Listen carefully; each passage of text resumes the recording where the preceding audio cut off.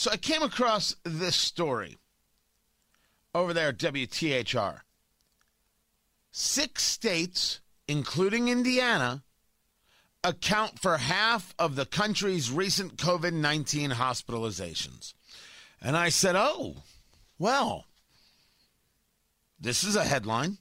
Tony Katz, 93 WIBC. Good morning. This is a headline because this is one of those, you see, we're the problem kind of stories. So I said, I want to take a look at this. I want to understand what it is that they're saying. Well, what they're saying is that Indiana is among 6 states that account for 35% of the population in the 30 states seeing an increase and make up 60% of the added COVID-19 hospitalizations. So that's a lot of number playing around. 35% of the population in the 30 states seeing an increase. So 30 states have an increase. We're within the top 6. Not 50 states have an increase, 30 states having an increase. So not the totality of America. And then that makes up 60% of the added COVID-19 hospitalizations. What are the other states? Michigan, Ohio, Pennsylvania, New York, and Illinois. So you mean cold weather states? States where people are staying indoors a little bit more. 3 of the states that surround us.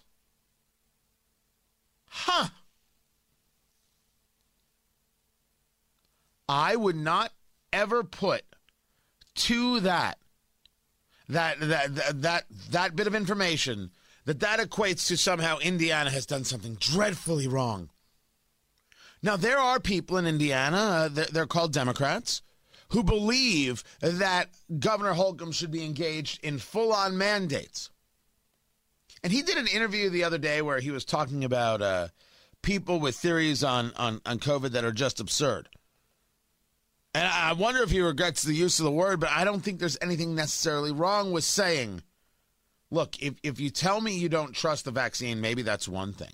If you tell me that the vaccine has put a chip in me, sorry, that's absurd. I want to say that for the record. There is no chip in the vaccine. Anything you want to say about it is fine. If you can prove it to me, I'll tell you I'm wrong. There is no chip in the vaccine. When they were doing the testing, as they want to see how the vaccine moves, yes, the vaccine had what are known as bioluminescent markers. So doctors and scientists can track how it's functioning. That is not in the final product. And it is not a tracking chip. It's just not. And if you want to yell at me and scream at me, that's fine. Watch me scream back on this one. I'm not going to sit here and get told, oh, Tony, you need to do your research. No, you send me the link. It is flat out insulting, and it is meant to be, when I'm told you're not doing your research. It is. That's not how we work together, guys. You've got information, send it my way. Hey, Tony, on the idea of chips in vaccines, and send me a link, and I'll make a decision from there. But to scream, you're not educated, it's silly.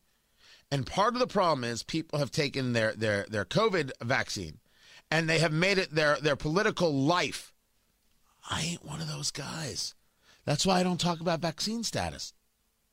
Because it's nuts. It's this political football. And one of the reasons I'm most disgusted with business leaders throughout Indianapolis, Indiana, the country, who have gone about this mandate business is that they have outed their employees. That is not respecting privacy. So I look at this data.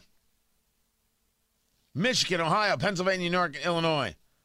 4 of this, and Indiana. So 4 of those 6 states are run by Democrats. Can't I just say that? Wouldn't that be something I could say as well, or is that a manipulation of the data? Or are you talking about cold weather states where you're going to see more of these cases happen in the winter because, well, that's when more respiratory illnesses happen. That's when more people are indoors. It makes sense. How about, can we do this story, which I did not see at WTHR? I just want to say for the record, I saw this about how Indiana is guilty for the increase in COVID-19 hospitalizations. And I should note that Avon schools have reinstated their mask mandate starting today. No reason for that. No science behind that, Avon schools. None. I want to say it again. Anyone could call in. The superintendent could call in. Anyone. You have zero science to masks and the efficacy against COVID for kids, nor do you have any science regarding schools as super spreader events. No need for the mask. Not because some kid can't wear a mask, but because enforcing the mask as a mandate is nonsense. You know what WTHR doesn't have? THR doesn't have the story about the murder rates all across the country. Indianapolis is on the list. Philadelphia just recorded 521 murders. 521. Indianapolis, Louisville, Toledo, and Baton Rouge broke previous records set last year. St. Paul, Portland, Austin, and Rochester shattered their long-standing murder records from the 80s and 90s.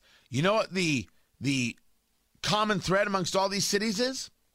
They are all governed and all run by Democrats. Am I to believe this story about Indiana and COVID isn't about attacking a Republican governor and a Republican General Assembly for not doing enough about COVID?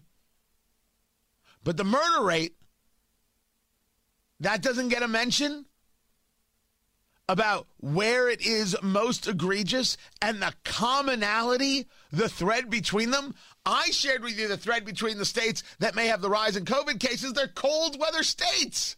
Notice Florida's not on the list.